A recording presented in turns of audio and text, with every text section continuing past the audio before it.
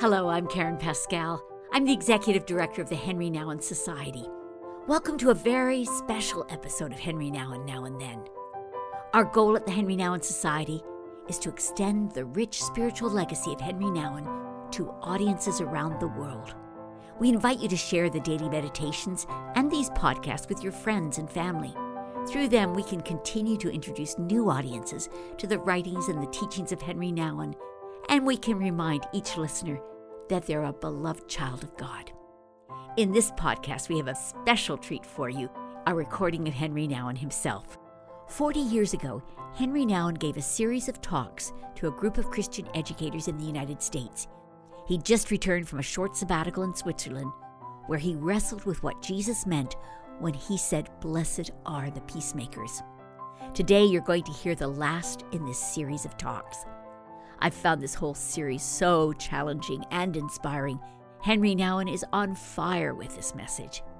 In this talk, Henri insists that our prayer and resistance as peacemakers must be embedded in community.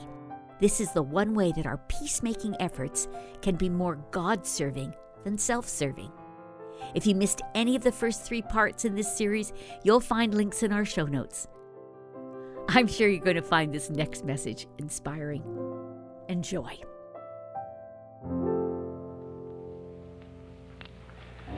Prayer and resistance can only be expressions of Christian peacemaking when they are embedded in community. Without the context of community, prayer and resistance easily degenerate into forms of individual heroism. Thus they become part of the arrogance of those who are for fighting.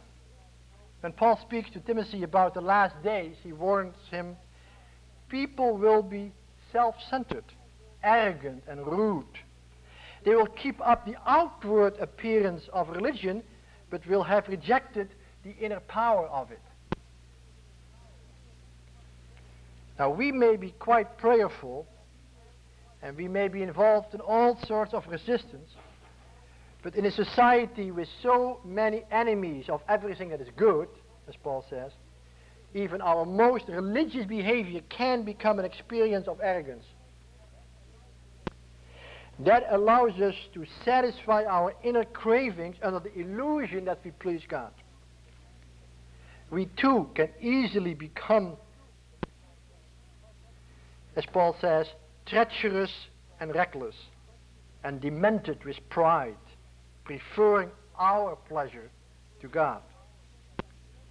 Precisely when we are threatened by nuclear extinction, the danger of being deceived by sensation seekers is so great that peacemaking easily turns into its opposite.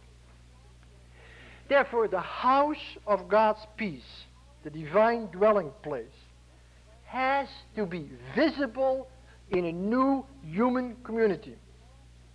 Only when we belong to a supportive as well as critical community is there a chance that our peacemaking efforts is more God-serving than self-serving.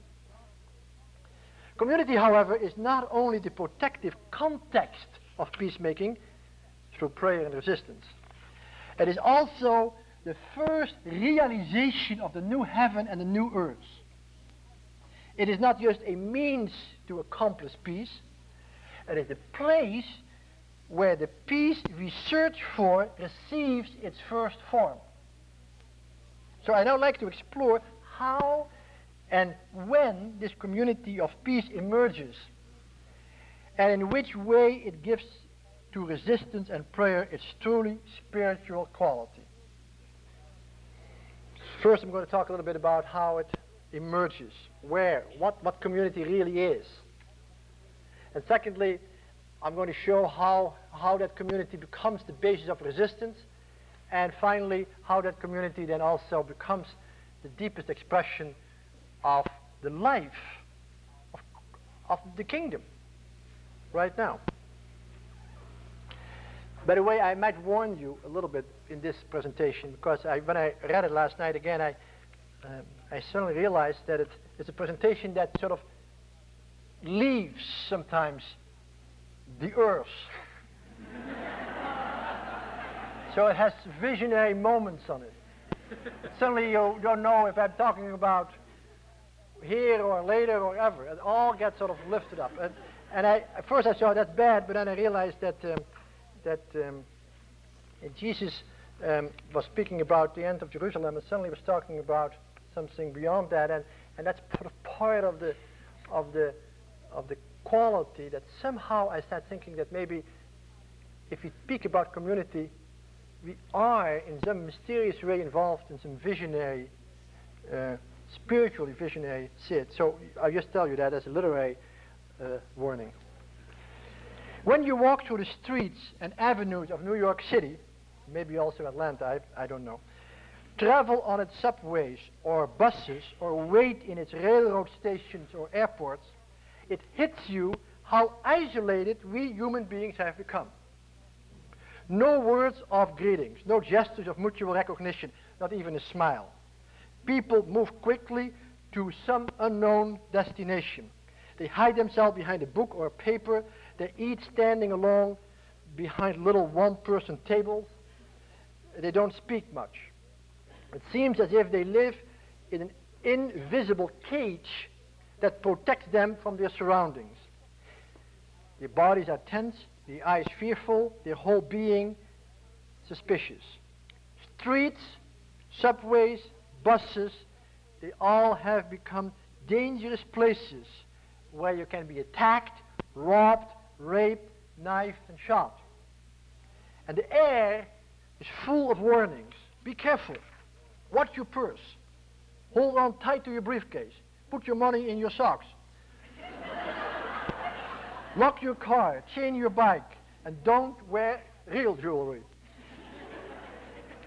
And gradually we lose trust in our fellow human beings and live our daily lives as if we are in an enemy territory, surrounded by people only interested in our destruction. Now what has happened to our world? It seems that the sovereignties and powers who, as Paul says, originate the darkness in this world, the spiritual army of evil, as he says, has invaded our society in such a pervasive way that all of us, against our own will, have become its victims. We do not want to be afraid of people on the street, but we are. We do not want to lock our car, bike, and house over and over again, but we do. We do not like to warn our parents, our children, our friends not to go out on the streets alone, but we do. We do not believe that everyone around us is an enemy, but we behave as if they are. And suddenly we realize that we have become strangers in our own land, fearful, isolated, and very powerless. Instead of self-confident and free, we feel anxious and somewhat paralyzed. Instead of hopeful and joyful, we feel an inner emptiness and sadness. The enemy whom we want to keep away with intercontinental ballistic missiles, B-52s, bombers, and Trident submarines, has already conquered our hearts and minds, and has already been able to divide us among ourselves. And we start to sense that a nuclear arms race is somehow a sign of the tragic disintegration of our own society. The higher we build our walls, the more we hide the misery behind them. Our common enemy helps us to avoid facing the fact that there is no longer peace among ourselves. The greatest tragedy of our time is our isolation. Young children feel lonely and unable to find friends often. Adolescents band together to have some sense of belonging. Young families don't know their neighbors. Men and women work in offices with neon lights and metal desks, drink instant coffee in paper cups, eat their lunch out of a plastic bag, and often wonder if they make any contribution to life at all. Retired people often feel useless and rejected. Elderly quite often are discarded in nursing homes with an occasional visit as their only consolation. And the many who die alone have become the silent witnesses of the all-pervasive isolation that keeps our world in its claws. Many people ask Mother Teresa, should we come to Calcutta? She says, there's so much for you to do at home, she says. How can we still deny the power of evil? How can we laugh at those who warn that the devil is prowling around like a roaring lion looking for someone to devour? Now, this is the world in which Jesus Christ entered to bring peace. This is the world in which we are challenged to make that divine peace manifest. If we want to do it alone on our own initiative, with our own resources, we only deepen the isolation in which we are caught. Jesus himself did not suggest that we would go out in this world as heroes fighting the demons alone. No, he sent us his Spirit, the divine Spirit which brings us together into one body, a body of very different people, united by the same promise and set free for the same work of peace. That new body is Christ's own body, present at all times and at all places. That is the mystery of the Christian community. It is the living Christ bringing his peace to those who want to be free from the isolation, mutual suspicion, and fear. Paul expresses the depths of this mystery. Listen to this. He says, the saints, that's the Christians, together make a unity in the work of service, building up the body of Christ. In this way, Paul says, we are all to come to unity in our faith and in our knowledge of the Son of God, until we become perfect human beings, fully mature with the fullness of Christ himself. Then we shall not be children any longer, or tossed one way or another, and carried along by every wind of doctrine, at the mercy of all the tricks people play, and their cleverness in practicing deceit. If we live by the truth and in love, we shall grow in all ways into Christ, who is the head, by whom the whole body is fitted and joined together, every joint adding to its own strength. For each separate part to work according to its function, so that the whole body grows until it has built itself up in love.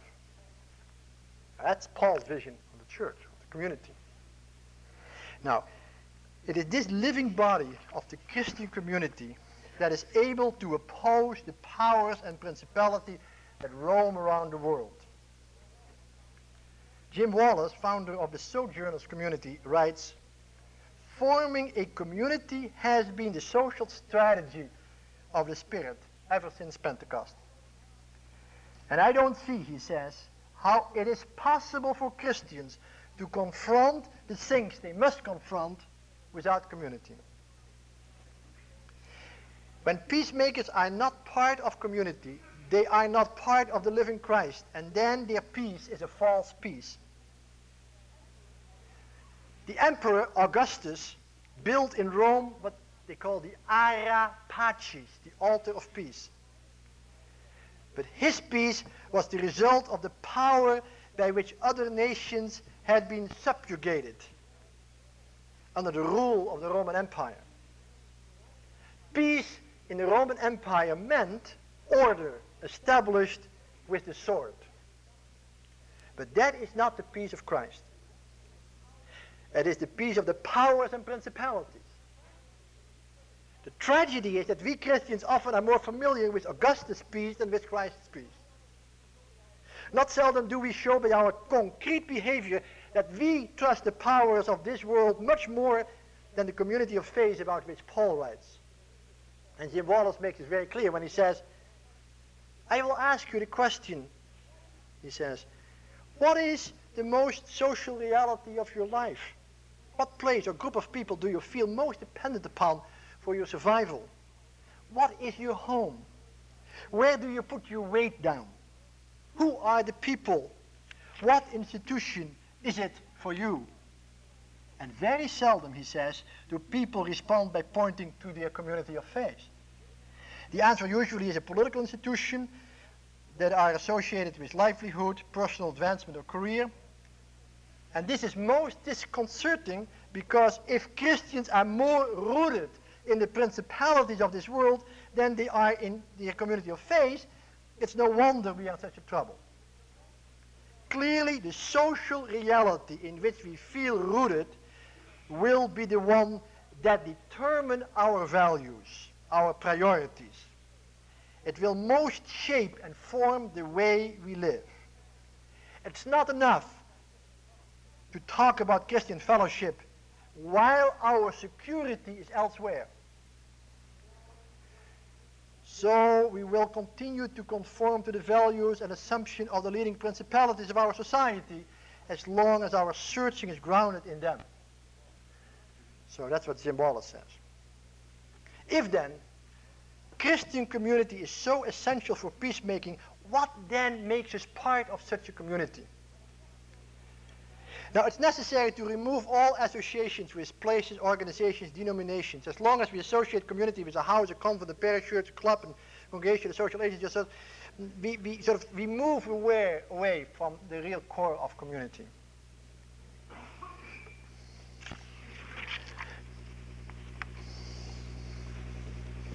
Christian community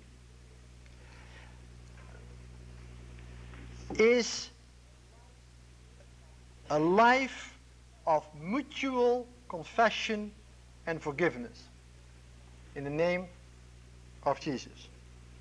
Christian community is the faithful fellowship of the weak in which through a repeated confession and forgiveness of sins, the strength of Jesus Christ is revealed and celebrated. Christian community is the spiritual place where people come together to recognize that Christ is Lord. A recognition which is only possible by a willingness to live in shared vulnerability. A Christian community is a being gathered of people who manifest the peace of Christ by disclaiming their ability to make peace on their own. It is strength revealed in weakness. It is faith revealed in recognition of repeated disbelief. It is hope revealed by the honest realization of moments of despair. It's love revealed among the reality of jealousy, suspicion, and distrust. It is joy revealed while sadness is always there. And it is peace revealed with the humble awareness of violence, conflict, and war in our own midst. Christian community indeed is Jesus Christ revealed among us, sinful men and women. And confession and forgiveness therefore stand in the center of Jesus' mission. John the Baptist points to Jesus as the Lamb of God that takes away the sins of the world. And the whole of Jesus' ministry is the proclamation of God's forgiveness. Forgiveness is the great divine gift offered to us by Jesus. It's not a human possibility to forgive sins. Who can forgive sins but God alone, Jesus critics rightly say. And wherever Jesus goes, he offers this divine forgiveness. He even offers it to them who kill him. It is for the forgiveness of sins that he pours out his blood on the cross and that he sends his disciples into the world. The mission of peace is a mission of ongoing forgiveness of sins. It's the mission by which fear is overcome and a new order is inaugurated. And this becomes very clear in one of Jesus' last appearances. When the disciples were gathered together behind closed doors for fear of the Jews, Jesus enters and says, "Peace be with you. As the Father sent me, so I am sending you." And then he breathes on them and says, "Receive the Holy Spirit. For those whose sins you forgive, they are forgiven. For those whose sins you retain, they are retained. To fulfill this mission, the disciples went out over the whole world to fulfill this mission of forgiveness. And the forgiveness of sins through Jesus belongs to the core of their message. And Paul even burst out in some enthusiasm when he says, my brothers and sisters, I want you to realize that it's through Jesus that forgiveness of your sins is proclaimed. Something is happening. Now this forgiveness of sins also becomes the mark of the Christian community. The willingness to forgive each other is the sign of God's forgiveness. This is what Jesus himself has made clear. If you forgive others their failings, your heavenly Father will forgive you yours. It is a forgiveness that is not simply a one-time event. No, it's sort of a never-ending forgiveness. A forgiveness that characterizes the daily life of Christians together. When Peter asked Jesus, Lord, how often must I forgive my brother if he wrongs me? As often as 7 times. Jesus says, no, not 7. I tell you, 70 times 7. Now, what then is required to obtain forgiveness? And the answer is repentance. But repentance, and I think it's important for me to say that here because sometimes we don't know what that means. It sounds sort of nice, but it's not always very helpful. I think repentance means, concretely, the humble confession of our brokenness and sinfulness to one another. That is repentance. All through the New Testament we hear the words repent. The first words we hear Jesus say, I repent and believe in the good news. And his last words recorded by Luke are, it is written that Christ would suffer and on the third day rise from the dead, and that in his name repentance for the forgiveness of sin will be preached to all the nations. So confession of sins is the concrete form of repentance. Jesus requires first and foremost that we start recognizing at least our need for forgiveness. See, the point is very simple in a way. You can only receive God's forgiveness if some way or another you are willing to recognize that you cannot do it on your own.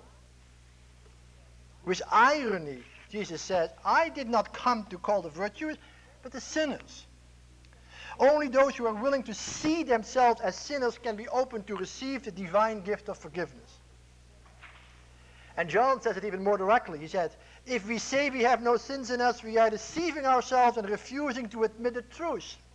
But if we acknowledge our sins, then God, who is faithful and just, will forgive our sins and purify us from everything that is wrong. And the person who Jesus holds up as an example for his followers is that tax collector who did not boast on his good deeds, as the Pharisee did, but beat his heart and said, God, be merciful to me, a sinner. Okay, thus it is clear that mutual confession and forgiveness are the mark of our life together as Christians. Because precisely in this continuous process of confession and forgiveness, we break out of our isolation and reveal the possibility of a new, disarmed way of living. Christians are peacemakers not when they apply some special skill to reconcile people with each other, but when, through the confession of their brokenness, they form a community through which God's unlimited forgiveness is made visible to this world.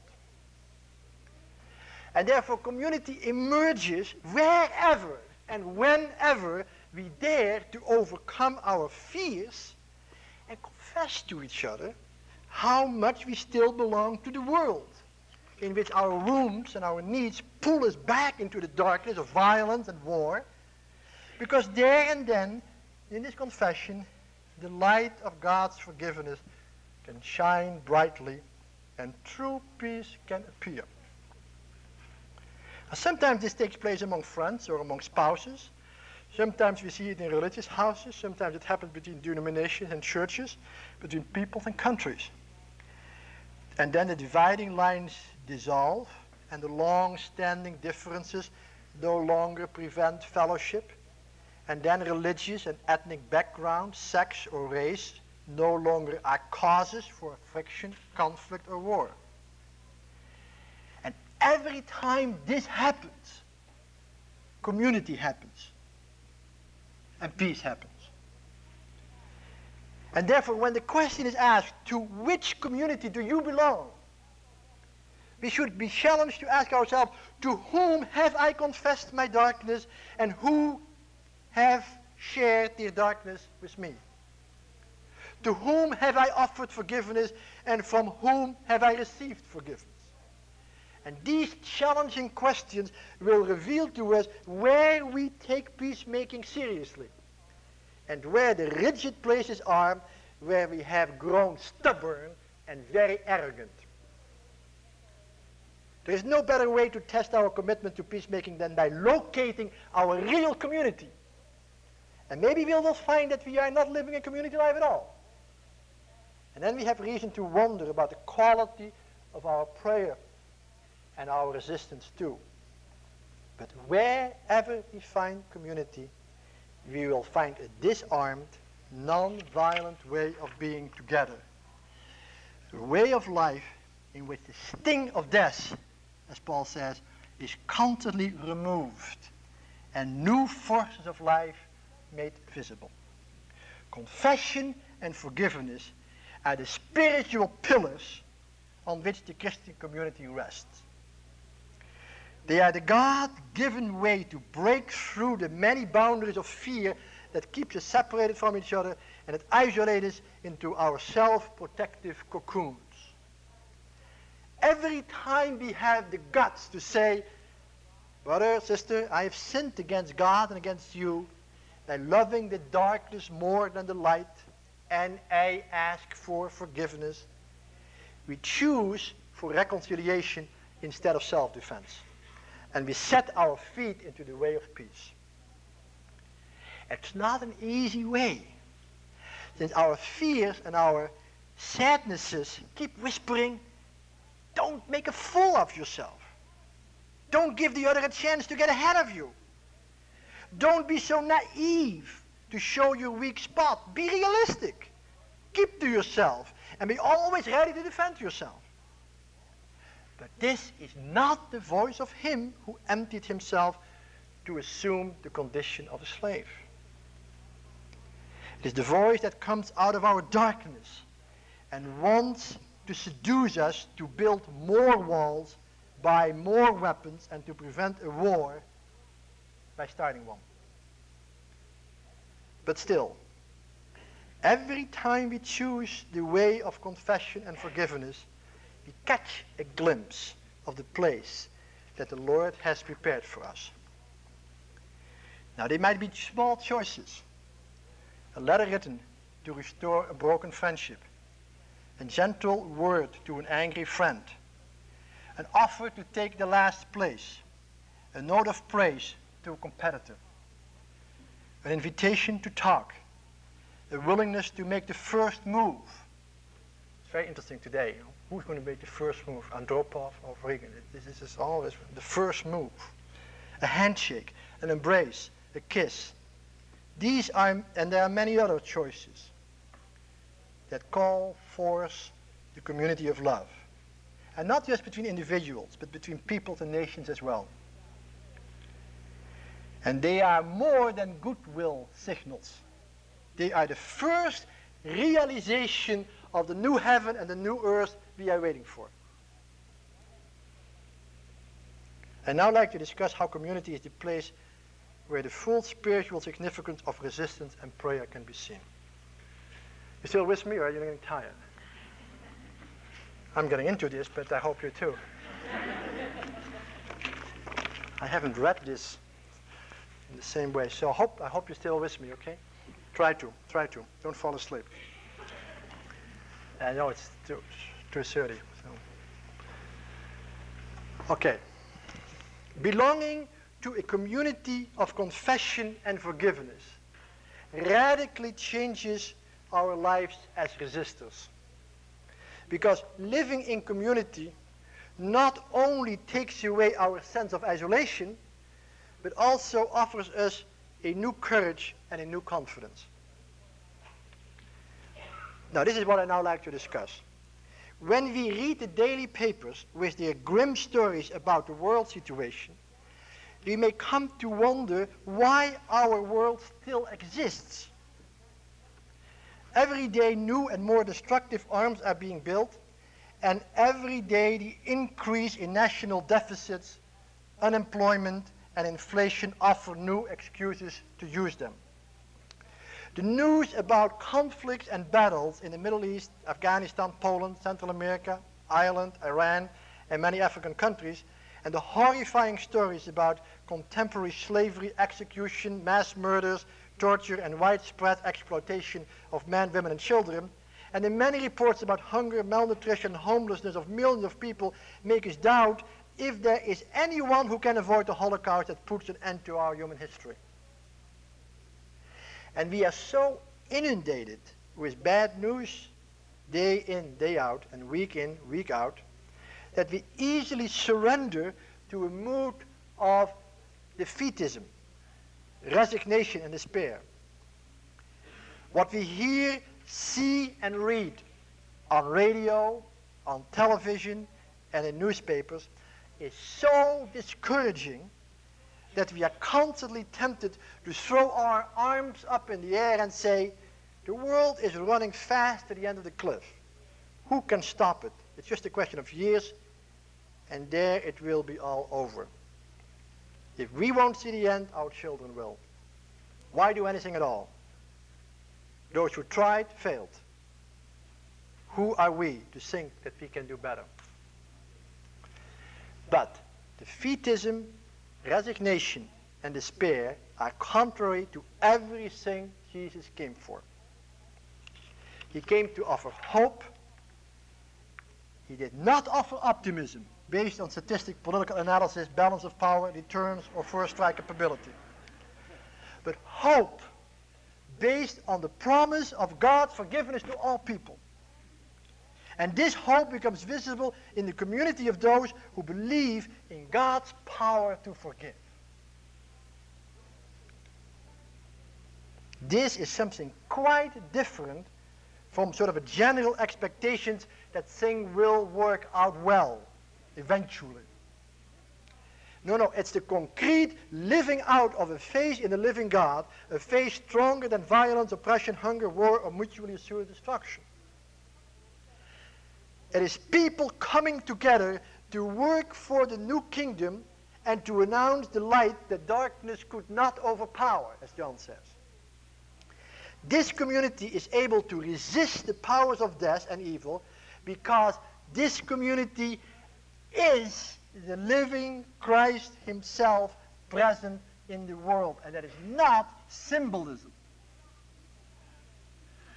It's not symbolism to say we are the body of Christ, but the real body was 2,000 years ago. Or no, if you believe in the Christian community, you have to believe that as a Christian community, you are the living body of Christ in time and history now. And therefore, if you believe that Christ overcame the world and that we together are the living Christ, then there is a reason of hope. It's not, has nothing to do with let us do it together, but if we are 20 or 100, 10,000 together, we can do more. It has nothing to do with sort of the logic of the world. If you have a lot of people together, we can finally get them because we are stronger. Nothing of that.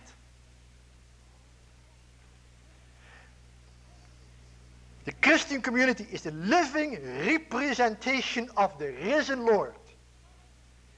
It is a sign of hope precisely since it represents the light that cannot be extinguished and the life that cannot be killed.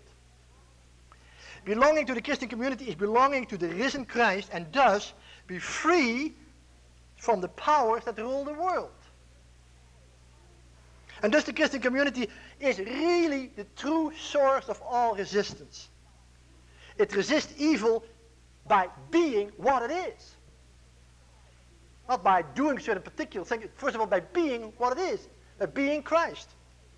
The Christian community is not a group of people who have come together to unify their forces and thus make victory more likely. No, it is the expression of an already won victory.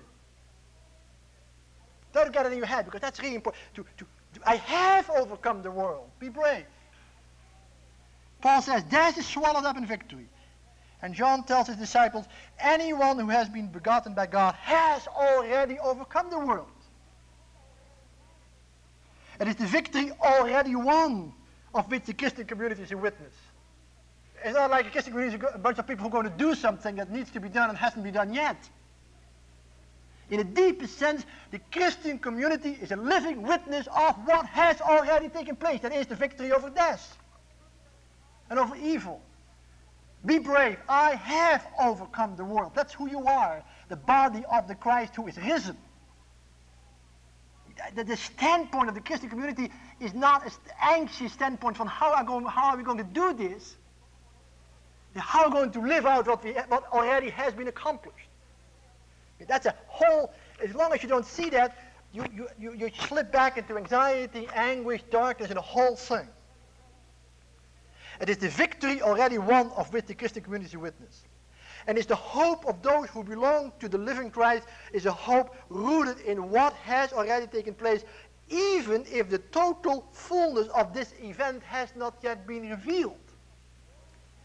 And thus the Christian community, wherever it emerges, is the emergence of a new world in the midst of the old, of light in the midst of darkness, of life in the midst of death. It is precisely this victorious quality of the Christian community that makes it a true community of resistance. Only as members of that community, our resistance can have a real spiritual significance. Otherwise, it's sort of a fight on the level of those who are for fighting. Now, how does a community of resistance look like today? Do you have any models? All through history, we have seen how new Christian communities emerged in response to problems of the time. In the 6th century, the new community of Saint Benedict responded to the decline and fall of the Roman Empire and offered a new way of thinking and living that would give shape and form to the Europe of the Middle Ages. In the 13th century, we see the Franciscan communities develop and set a new tone in response to the wealth and the decadence of the medieval church. And how could we ever understand the issues and problems of our days without the profound influence of the many Christian communities inspired by the reformers and the counter-reformers of the 16th century? Confession and forgiveness may have had different contents during these different periods of history. Yet they always led to a new affirmation of the risen Lord as the Lord of history who conquered the forces of death. That's the theme always. Now, how would we respond today? Never before have we been confronted with a power that can end history itself. Never before have we been asked to respond as Christians to a threat of collective suicide. Never before have we been challenged to affirm the risen Lord when the world he overcame is bent on self-destruction. When we are faced with the human ability to extinguish all that is human, what context does there remain? Think about faith, hope, love, and life everlasting. God has revealed himself as a loving father guiding his children through history. But what if history no longer can be counted on as the framework of our understanding of God's love? Jesus is the Son of God who became flesh for our sake and dwelt among us. But what if we are contemplating ways to burn all human flesh in a world-engulfing Holocaust? The Spirit is the Spirit of the living God who transforms the old earth into a new earth and makes everything new. But what if there's nothing left to be transformed or made new? The church is the people of God in pilgrimage towards the day of fulfillment. But what if all the roads on which our bodies and minds can travel have vanished? Can we really think about Father, Son, and Holy Spirit if all relationships that gave shape to the human family are threatened? Can we really speak about birth, death, and resurrection when fecundity itself is in question? Can we talk about heaven and hell when we can no longer be sure that earth is going to exist much longer? The final question is, can we direct our eyes in faith and hope towards God when we are shaken in our basic trust in the humanity of people? Until this century, all religious thought took place in the context of a certainty that there is a thinker and a world in which thoughts could be thought. But that no longer can be sort of taken for granted when we do not close our eyes for the fact that millions of people are spending their time, mind, and resources to create instruments that are able to unmake all that has been made. So we are faced with a threat qualitatively different from all other previous threats. And therefore, we do not have a fitting model for a response. Like, let's do like the Benedictines or the Franciscans or the Huguenots or the Lutherans did, or the Methodists in England or whatever. We don't really have a model for Christian community in that sense. A new order, a new rule, a new reformation, a new spiritual leader. None of these solutions seem to have the power to give us the hope we seek. As humanity, we have entered into a period in which our faith is being stripped from all support systems and defense mechanisms. But it is precisely with this naked faith that we are called to build a community of hope that is able to resist the darkness of our age. And when I think of this community in our time, I think about people from all over the world reaching out to each other in total vulnerability. And you know, by total vulnerability, I also mean we don't even know anymore what to say. Often. And in my mind's eye, I see a worldwide network of men and women so totally disarmed that they not only have given up the power of weapons, but also of religious concepts, symbols, and institutions sometimes. I see them moving over this world, visiting each other, binding each other's wounds, confessing their brokenness to each other, and forgiving each other with a simple word, an embrace, a touch, or just a smile.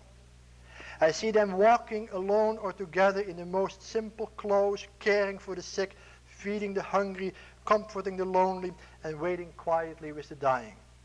I see them in apartment buildings, farmhouses, schools and universities, hospitals and office buildings as quiet witnesses of God's presence. Wherever they are, they bring peace. Not as much by what they are saying or doing, but mostly by their connectedness with those others with whom they form a new community of hope. I see a young man sitting alone behind his desk, trying to write something. For many hours he is working with great concentration, all alone. But he's not lonely or isolated. He knows that he is a forgiven person, part of a new community, and he knows that the little task he's doing is part of a great resistance. I see a woman visiting old, fearful people hidden behind the locked doors of their city flats. She goes from place to place, day in, day out. She's not depressed or dejected. She knows that there are others who hold her in their prayers, encourage her with their letters, phone calls and visits, and give her strength with their faithful friendship. She feels in the depths of her heart that she is part of the community of resistance and shares already in its peace. I see a father and mother working in demanding jobs, trying to earn enough to give their children food, clothes, books, attention, time to pray and rest. They do not feel victims of a dull routine that will wear them out until they die. They know that there are others who belong to that large network of peacemakers and who continue to assure them that their small lives are living in the same dwelling place of God. I see many men and women demonstrating in front of a nuclear warhead factory, being laughed at by passers-by, but they do not feel ridiculous and silly with their peace signs and leaflets. They know they belong to a worldwide network of Christians who resist with them in many different ways the powers of death. They know that with many others they belong to the Lord of light, even at places of darkness. I see prisoners held behind bars because of their unwillingness to cooperate with those who are for fighting. But they do not feel isolated or cut off from their community, because they know that there are no bars to God's words, and that prison is a new place in which the community of peace can make its witness.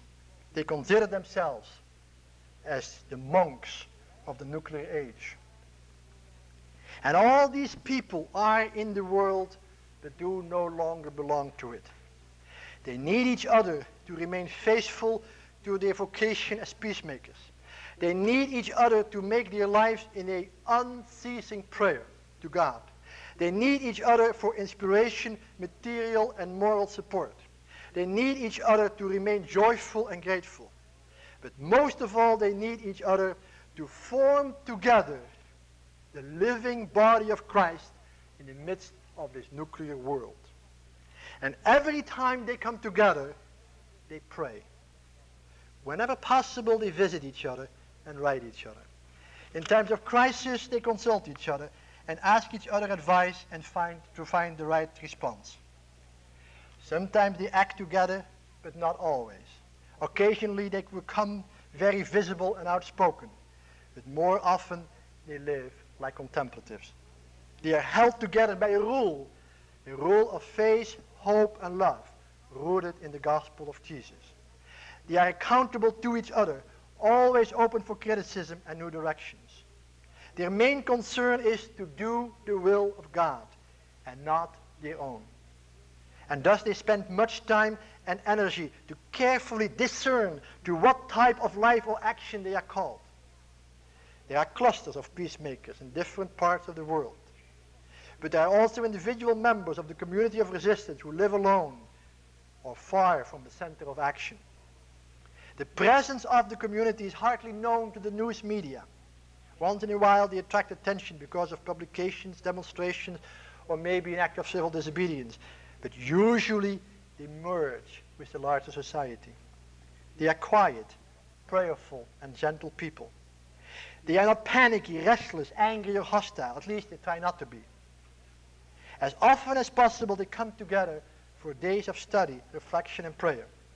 Sometimes these days are used to prepare for a concrete action or peace witness, but mostly they are there to strengthen the bond of love and peace with their Lord and with each other. Outsiders think of them as members of a new order, but they are different from all the other orders.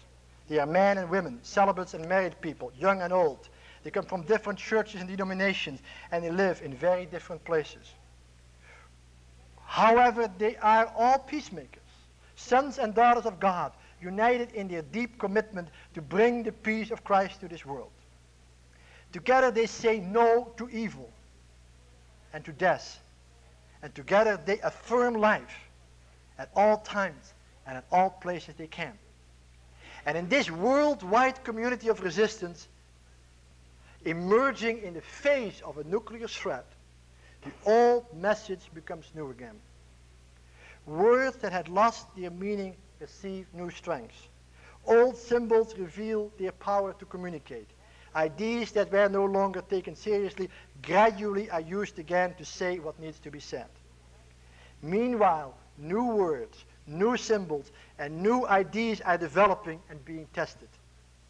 And there is acceleration that a new house is being built, a house of peace, a dwelling place for God, a temple to the Most High. And the stones are the people of God. Stones shining brightly in the sun. And as this temple is being noticed far and wide, more and more people leave their war-making world behind and go up to the new temple. And on their way up, they take their helmets off and let their weapons fall by the side of the road. And their tense eyes relax and start looking around. Their mouths lose their sharp edges and start forming smiles. Their hands no longer grasp but touch gently the hands of others. And gradually as they go up to the house of the Lord, their shouting becomes singing, and their voices unite with other voices. And then the world hears what it has not heard for a long time. How lovely is your dwelling place, Lord God of hosts. My soul is longing and yearning for the courts of the Lord. My heart and my soul ring out their joy to God, the living God. The sparrow herself finds a home, and the swallow a nest for her brood. She lays her young by your altars, Lord of hosts, my King and my God. They are happy who dwell in your house, forever singing your praise. They are happy whose strength is in you, in whose hearts are the roads to Zion. One day within your courts is better than 1,000 elsewhere. The threshold of the house of God I prefer to the dwellings of the wicked. For the Lord God is a rampart, a shield. He will give us his favor and glory. The Lord will not refuse any good to those who walk without blame. Lord God of hosts, happy are those who trust in you. And thus a new earth is being fashioned, and the community of resistance becomes a community of praise and thanksgiving. Thank you. Thank you for listening to today's podcast. I hope you enjoyed Henri Nouwen's message about the community of resistance becoming the community of praise and thanksgiving.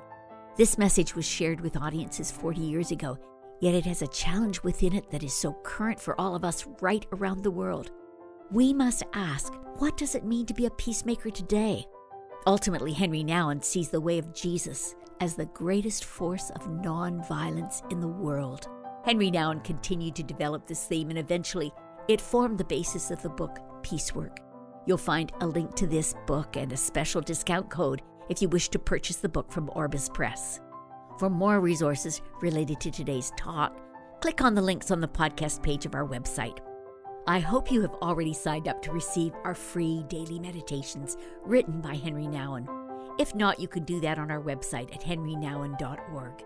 Remember, they're free, and they're a wonderful way to stay informed about the various things we have to offer to those who are enjoying the writings and the teachings of Henri Nouwen. We'd also be so grateful if you'd consider donating to the Henri Nouwen Society. Your resources help us share the daily meditations and these podcasts right around the world. If you enjoyed today's podcast, we'd appreciate if you'd take time to give us a review or a thumbs up, or pass this on to your friends and family. Thanks for listening. Until next time.